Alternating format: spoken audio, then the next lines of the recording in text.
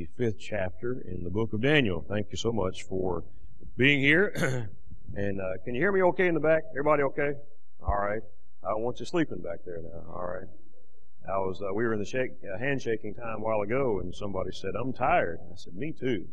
And I said, "The advantage you have," I said, you can sleep while I'm preaching, but I can't sleep while I'm preaching. So, but we'll try to keep you awake. Amen. How many of you are too warm? It's a little warm in here to me. Anybody like that? All right. Fellas, if we can knock that down a degree or two, that'd be great. I appreciate that. And Daniel chapter number 5. And if you're there, say amen.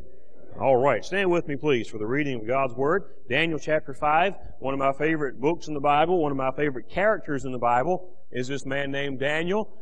His lifespan covers several kings throughout the book of Daniel, and we're going to read a familiar story and make a little bit of an unusual application this morning. Daniel chapter 5, verse 1, Belshazzar, the king, made a great feast to 1,000 of his lords and drank wine before the 1,000.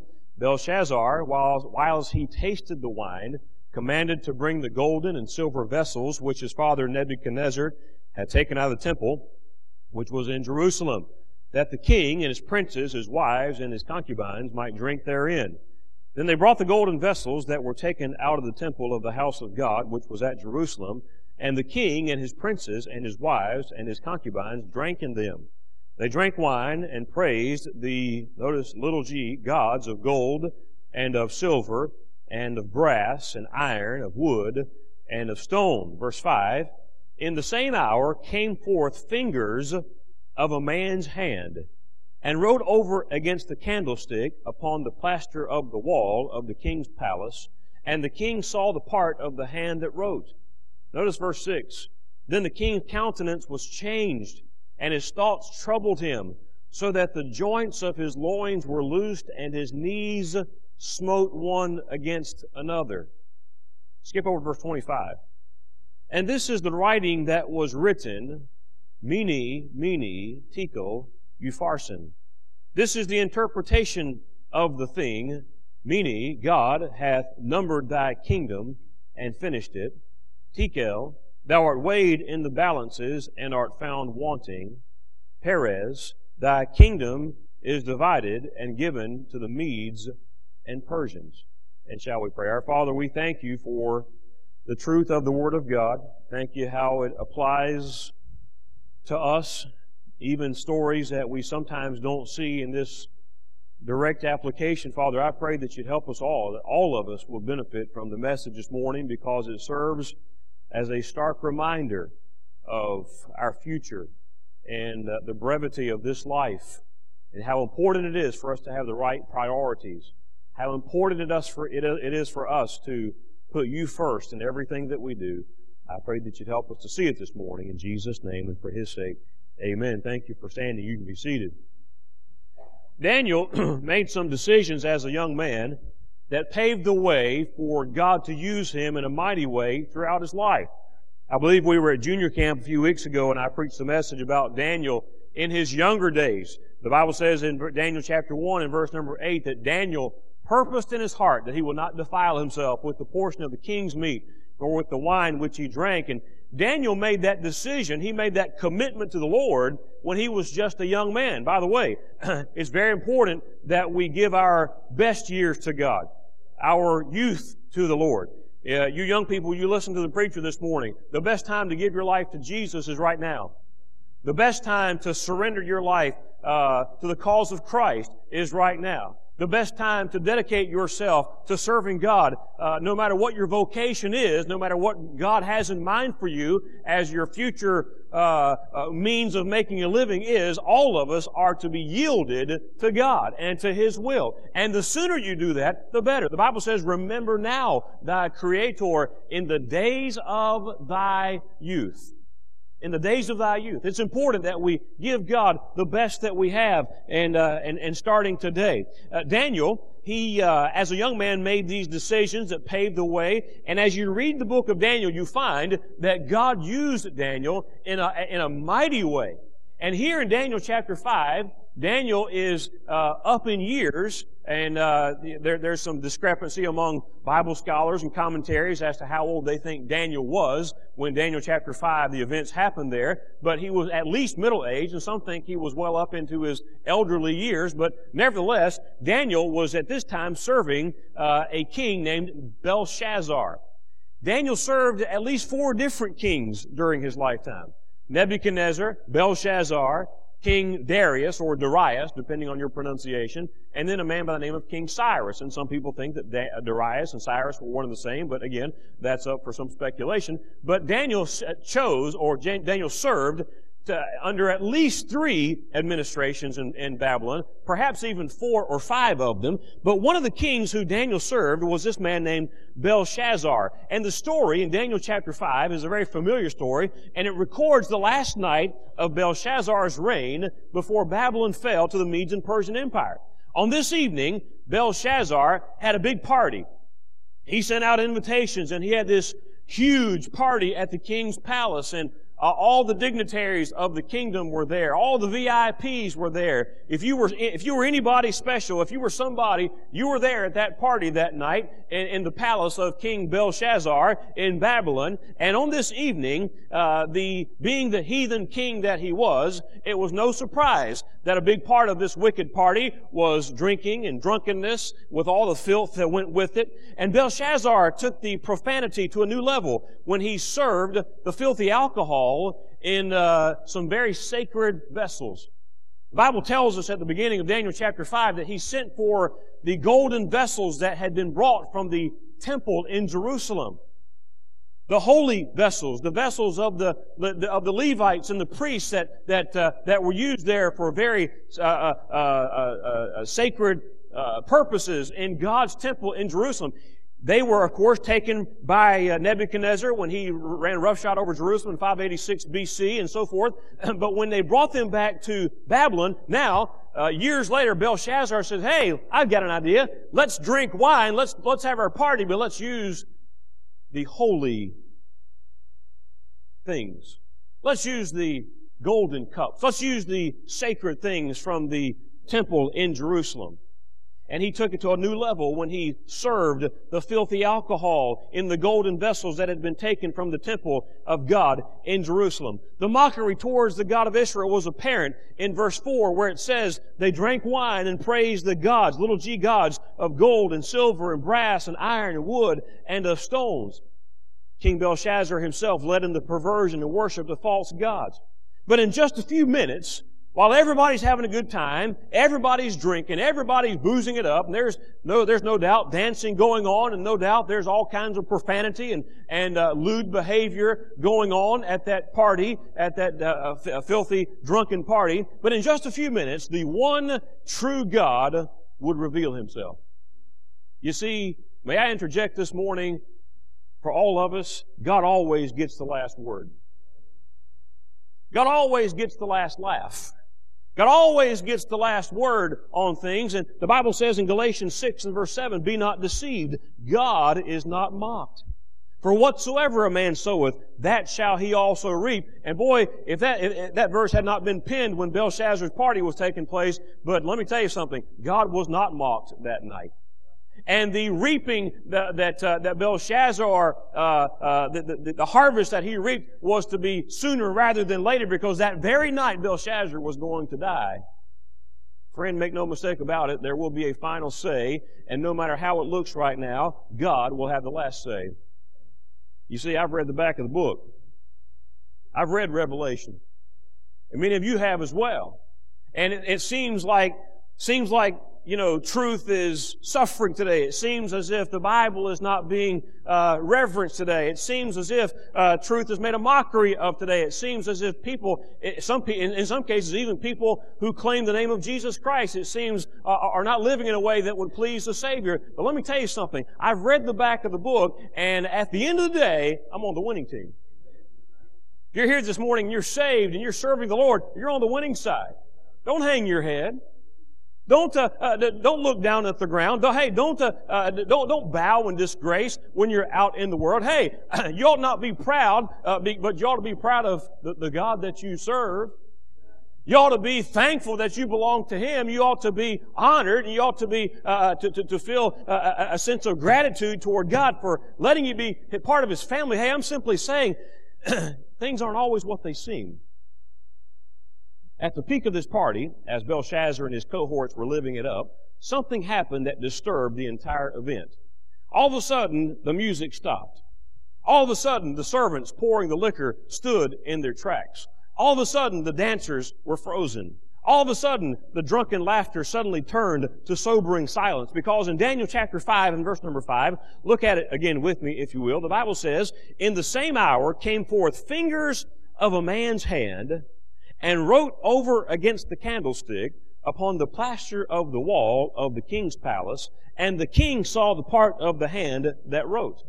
Now, I'm sure that at first glance, there might have been just a hint of, wait a minute, I've had way too much to drink. But that brief moment was replaced by the sobering thought of, that's not just any hand. Oh, it wasn't just any hand. And by the way, it must have been a pretty prominent hand, because the Bible says everybody saw it.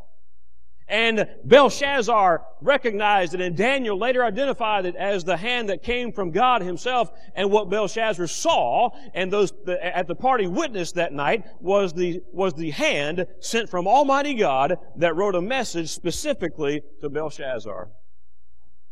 You see, apparently, it was written boldly and largely across the wall.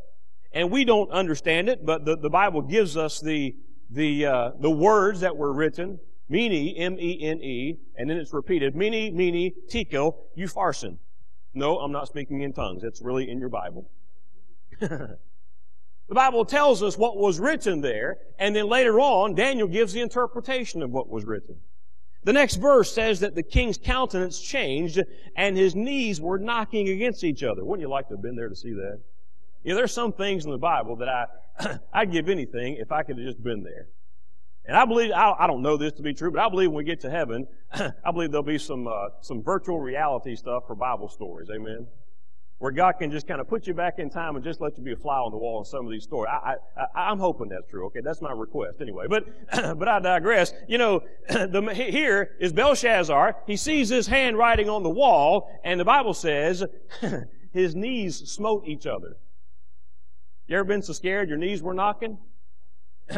I remember the first time I had to stand in front of a crowd of people that I remember. I was in 5th grade, and it was the end of the school year play, and we were on the mission field at the time. We had it was a very large mission school there, probably 500 students there, and at the end of the year they had this huge end of the year program where the elementary kids put on this play and so forth, and I had a very small part in the play, but I had to. I know, please don't fall out of the pew when I say this. I had to sing a solo. But anyway, I went out there on this stage. There must have been a couple of thousand people there, just a big open air amphitheater on the island, and everybody came out to see it. And I was so scared. And whenever I read this verse about Belshazzar's knees knocking, I commiserate with him, okay? I feel his pain, all right? I was petrified. And here's Belshazzar. He sees this handwriting on the wall, and he is scared to death. And by the way, he had good reason to be scared to death. He had really good reason to be scared to death. The message was specifically written to Belshazzar, but this morning it is applicable to all of us. You see, Daniel the prophet was brought in to interpret the message that neither Belshazzar nor his wise men could discern for themselves. And I want you to listen very carefully this morning as I share with you the message to us. And the title of the message is simply this: the handwriting on the wall. The handwriting on the wall. This message was given in 3 parts to Belshazzar. The first 2 words were actually one word that was repeated, Mene or Mene, whatever the pronunciation was, we don't know, but it was repeated to stress the importance of it. And Daniel said, "Hey, King Belshazzar, God has numbered your kingdom. He's numbered your kingdom." And then there's the word Tekel, T-E-K-E-L, transliterated for us. He said, "Thou art weighed in the balances and art found wanting." And then the word Upharsin, which is later on given as Perez, "Thy kingdom is divided and given to the Medes and the Persians." That was the message that was given to Belshazzar. And sure enough, you read on in that chapter, that night, the Medes and Persians attacked. And that night, Belshazzar went out into eternity. And that night, Belshazzar's kingdom was over with. That night, God made good on His promise that He had made through the handwriting on the wall. And the application of those words this morning, I believe, remind all of us of three very important truths. And I want to share them with you very quickly this morning, and we'll be done. Daniel said to Belshazzar, he said, "O king, God is trying to tell you something." He said in that first word that is repeated on the wall, Mene, Mene. He said it simply means God has numbered your kingdom. The first thing I want to share with you this morning is this: our days are numbered. You see, that message wasn't written to us, it was written to a heathen king, but we can benefit from its application. Because there's something that we all have in common. Whether you're the king on a throne or you're the parishioner in a pew on a Sunday morning in Waterford, Michigan, it's all the same. Our days are numbered.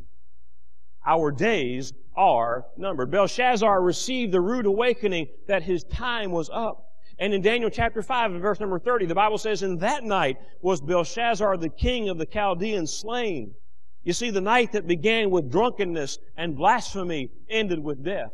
The night that began with partying and reveling ended with Belshazzar's kingdom being taken away from him and him going out into eternity. And my friend, let me remind all of us of something that we all need to be reminded of, and that is simply this: our days are numbered.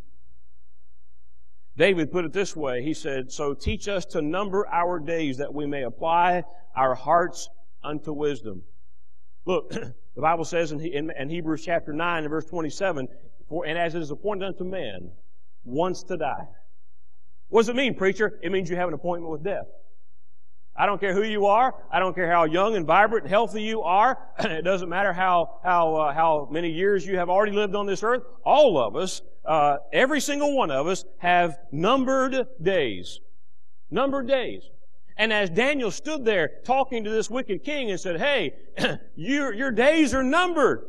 And your number is up as of tonight, King Belshazzar. Look, I don't know when my number is up, so to speak, but one day it will be. And I don't know when your last day on this earth will be, but I know that there will be a last day. Look, why is it that we live as if we're never going to die? Why is it that sometimes we adopt this attitude by how we live? We adopt this philosophy in the way that we live, and it's as if we think that we're going to live forever on this earth. It's not going to happen, friend. May I say something? That house that you live in right now, somebody else is going to live in it one day. You say, "Oh, preacher, it's my house." You ain't taking it with you. "Oh, preacher, look at all the things that I have amassed, all the possessions that I have." You're not taking it with you. I'm simply saying, one day, it will be the day that we'll go out into eternity. There was a day like that for Belshazzar, and there's a day like that for you and me.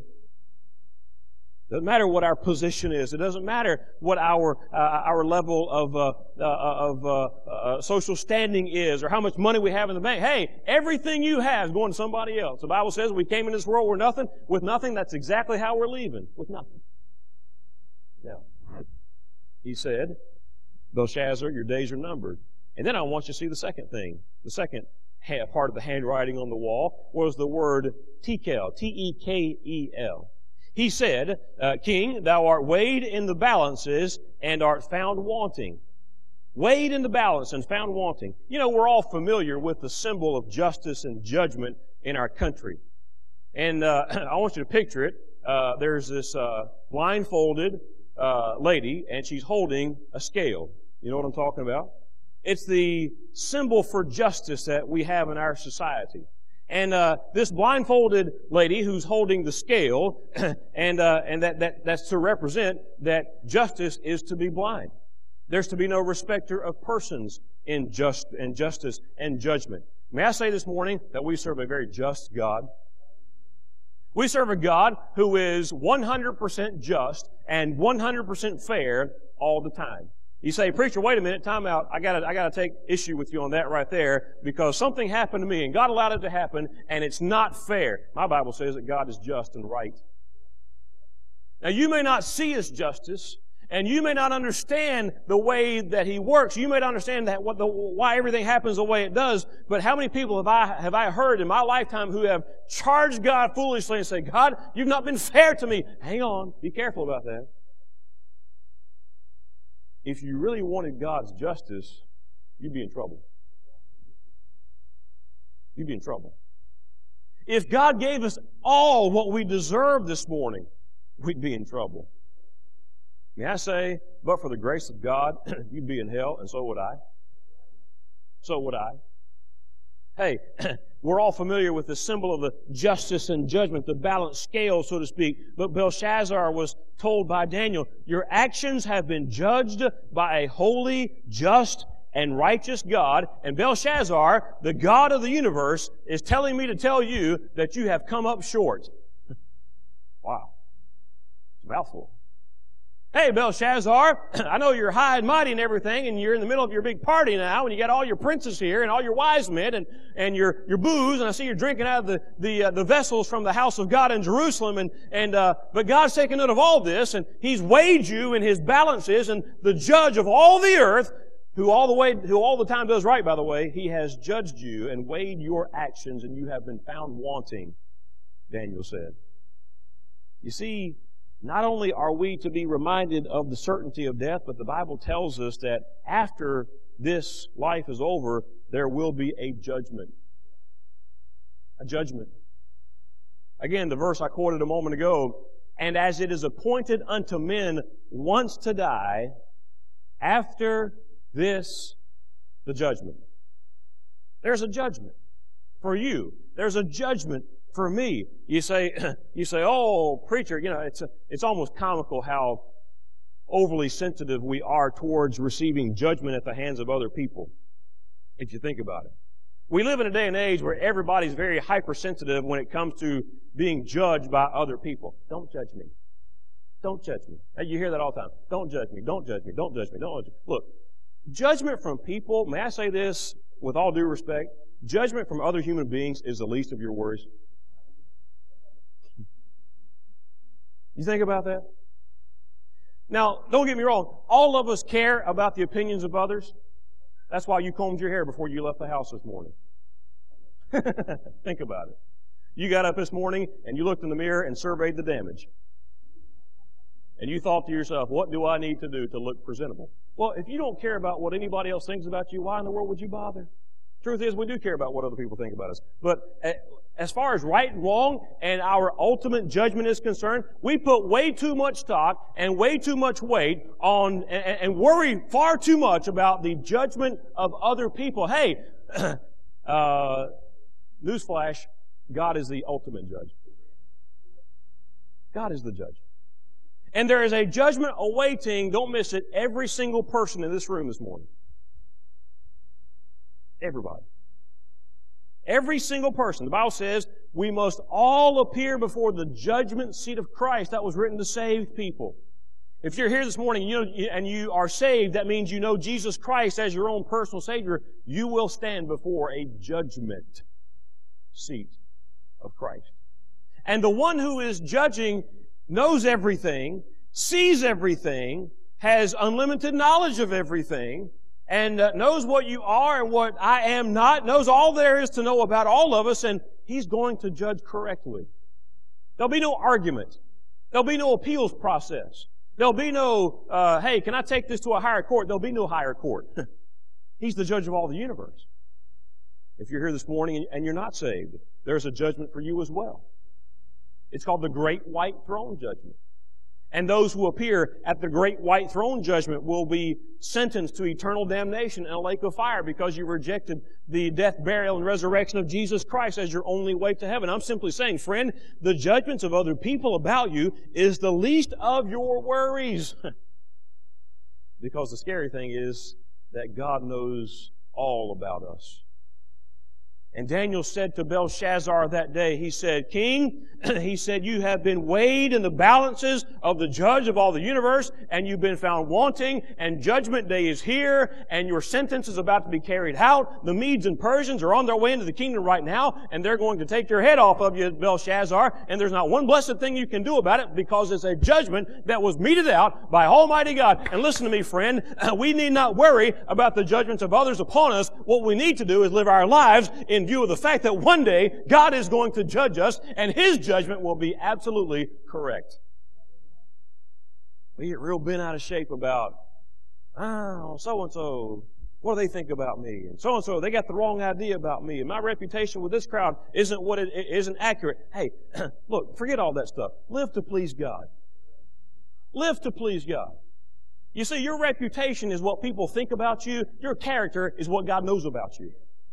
And we get all messed up about our reputation. We get all messed up about what people think and about what people say and about what others' opinions are. And, you look at the news and everything's a public opinion poll. Opinion polls about this and opinion polls about that. Hogwash on all that. What does God think about it? Hey, it's a good day in our country when our lawmakers made decisions based on what heaven thought about it than what public opinion thought about it. It's almost comical how we're overly sensitive towards receiving judgment at the hands of other people when we ought to be concerned about the judgment of God upon us. Look, I'm simply saying, at the judgment, no one's going to call in sick. At the judgment, nobody's going to skip out. At the judgment, no one's going to be a no-show. Hey, if you're saved, it's that judgment seat of Christ where the Bible says our works will be judged. Not working to be saved, but our works since we have been saved. It'll be a judgment of works about what we have done for the Lord Jesus Christ. And let me say this, every single one of us are going to stand there, and it's not going to be a party time, it's going to be a sobering time. Starting with this preacher, all of us will say, I wish I'd given him more. I wish I'd served him more. I wished I'd loved him more. I wished I had demonstrated my love for my Savior to more people in more tangible ways. I wish I had not been ashamed of Christ. I wish I had not been a coward in talking to people or not talking to people like, Lord, hey, I'm saying, why don't we live with eternal values in mind? That's what I'm saying this morning. Sometimes we live for the here and now. That's what Belshazzar did.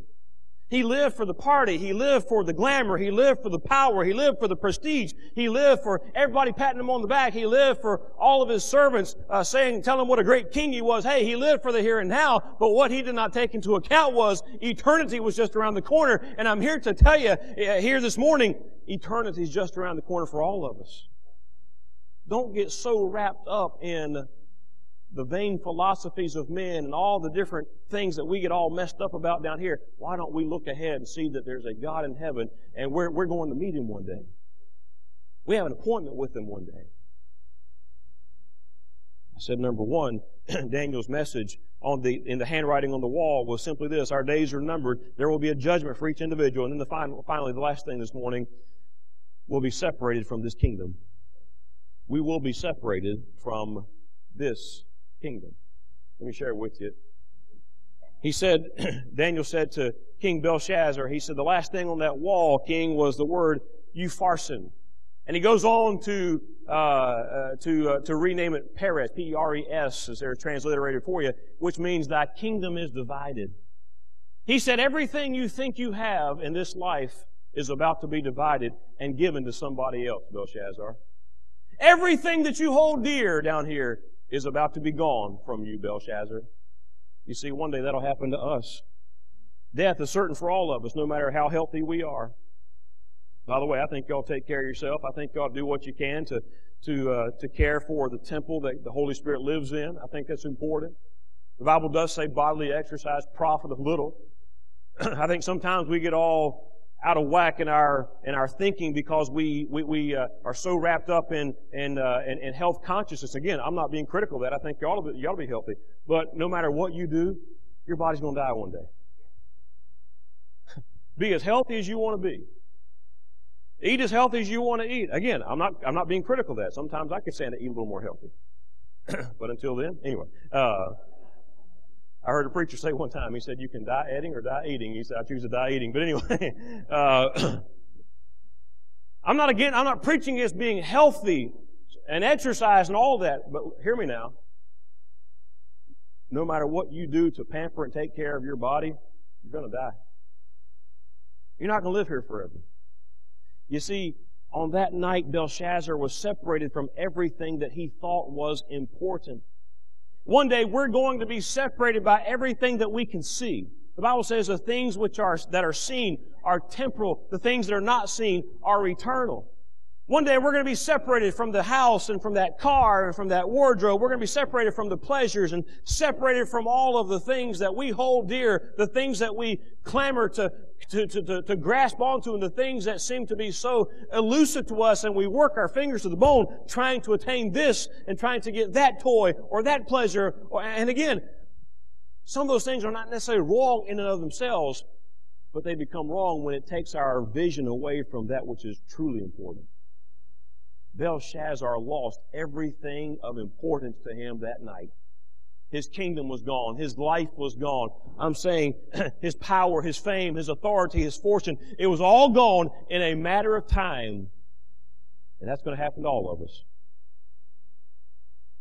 The whole premise of the message this morning is simply this. Live your life with eternity in view. The handwriting on the wall is for all of us. If we saw a big hand come out of nowhere and start writing on that sheetrock wall right there, we would have the same reaction that Belshazzar had. Our knees would be knocking. But may I say, though we were not there to see it firsthand, there's an application there for all of us. We need to live this life with eternity in mind. You know, the closer I get to eternity, the older I get, the more it begins to dawn on me that, you know what? There's a lot of things down here that I put a lot of stock into that aren't really that important. And if you'd be honest about your life, you'd say the same thing. The only thing that's going to matter when I stand before the Lord is, number one, am I saved? Am I saved? The only thing that's going to matter when I stand before the Lord, if I'm saved, is what have I done for the Lord Jesus Christ? Hey, some Christians might as well spend their life gathering wood, hay, and stubble as to do some of the things that we get wrapped up in on this earth. Because the Bible says, at the judgment seat of Christ, all of our works will be tried so as by fire, and some of it is going to be nothing more than wood, hay, and stubble. Have you ever lit a match to wood, hay, and stubble? It goes up pretty fast. It's gone. It is literally up in smoke. Up in smoke. I want to ask you, how many of you spent a bunch of money on fireworks this year? I enjoy watching them. I enjoy participating in watching them go up. And man, but literally, that is money that's up in smoke. Literally. You know what? The works that we do for Jesus Christ, the works that we do for the flesh, the works that we do outside of the power of the Holy Spirit, the works that we do that are just chasing things and chasing pleasures and chasing the temporary, it may as well be fireworks because it's up in smoke, or it will be. Because the Bible says that our works will be tried at the judgment seat of Christ, yet so as by fire. Why don't we have the forethought down here to look at our life with eternity in view and say, hey, you know what? I want to spend my life for something that's going to mean something 5 minutes after I'm dead and gone. I want to spend my life chasing the souls of men. I want to spend my life investing in young people who are going to carry on the Word of God after I'm gone. I want to invest my life in my own children to bring them up in the nurture and admonition of the Lord so that they can train their children and so on. Why? So that this whole thing is carried on from one generation to the next. Don't waste your life. We all have a birth date, and we all will have a departure date from this world. Every single one of us have taken a stroll through a cemetery, and you look at the headstones there, and you see the name and then the date of the birth, and then the date of their passing into eternity. And in between those two dates, there's a dash. That's it. That dash represents your life right now. That dash represents what you're doing right now. That dash represents what you're thinking right now, because the Bible says, as a man thinketh in his heart, so is he. That dash represents what you're investing in right now. That dash represents what you're living for right now. That dash represents all the things that, the sum total of everything that makes up the life that you're living right now. And one day, that dash may seem insignificant on a headstone, but what's accomplished in that, and what's represented by that dash means everything as far as your rewards in heaven are concerned. It means everything as far as the meaning of your life is concerned. If you're here this morning and you don't know Jesus Christ as your Savior, death is certain for you. Death is certain. It's appointed unto men once to die, and after this the judgment. If you're here this morning and you don't know Jesus Christ as your Savior, then you better have a good time and live it up right now, because this is as good as it will ever be for you. I don't say that to be a bearer of bad news or a prophet of doom. I say that to be honest to the truth of the Word of God. Because if you don't know Jesus Christ as your Savior, after this life is over, the Bible says of the rich man in Luke chapter 16, and in hell he lift up his eyes, being in torments. In hell. In hell. Hell's a real place. Oh, I don't believe in hell. You will. I don't say that sarcastically, but you will. Oh, I don't see how a loving God could ever allow anybody to go to a place of fire and torment forever, friend. If you go to hell, it won't be because of God. In fact, it will be against everything that God ever planned for you. If you spend eternity in hell, it will be over the shed blood of Christ that God ordained before the foundation of the world to be shed on your behalf to keep you from going to hell. The Lord's not willing that any should perish, but that all should come to repentance. My friend, do not be so foolish as to die without getting salvation settled in your own heart. That's foolish. That's foolish. Everyone has a day of birth. Everyone has or will have a day of death. What you do with Jesus Christ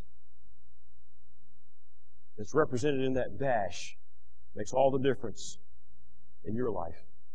How about it this morning? The handwriting on the wall, how does it apply to you? It ought to apply to everyone and make you think about, what is your life going to mean in view of eternity? Only one life. So soon it will pass. Only what's done for Christ will last. When I was a kid, I thought, man, life is a long time. Time crawled. Remember that? Remember how long it was between Christmases when you were a kid? Remember that? Remember when you used to think, man, Christmas is never going to get here. And you had all these visions of things you were going to get for Christmas and all that. And the time just seemed to creep by, especially once school started. Oh, my soul, the time, don't ever look at a clock during the school day, kids. It's not a good thing. But anyway. But I'm 49 years old now. And time goes quicker and quicker with every passing day. I get to the end of a week and I thought, wait a minute. It was just Monday. I just started this. Wait, hold, time out. Somebody slow this train down a little bit. You feel that way? I do. My friend, one day we're going to look back and all of our life will be history. And once it's over, you can't go back and change it. That's why Jesus said, today's the day of salvation. Now is the accepted hour.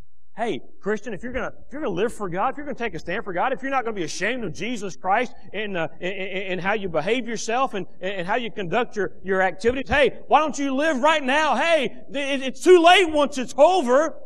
It was too late for Belshazzar when the handwriting came on the wall, but it's not too late for you. If you're here this morning, you're not saved, it's not too late for you to get saved. If you're here as a Christian this morning, why don't you give the rest of your time that you have in your life, give it to God. Give it to God. Our heads are bowed. Our eyes are closed. The handwriting on the wall. Well, what a sobering thought it ought to be for all of us.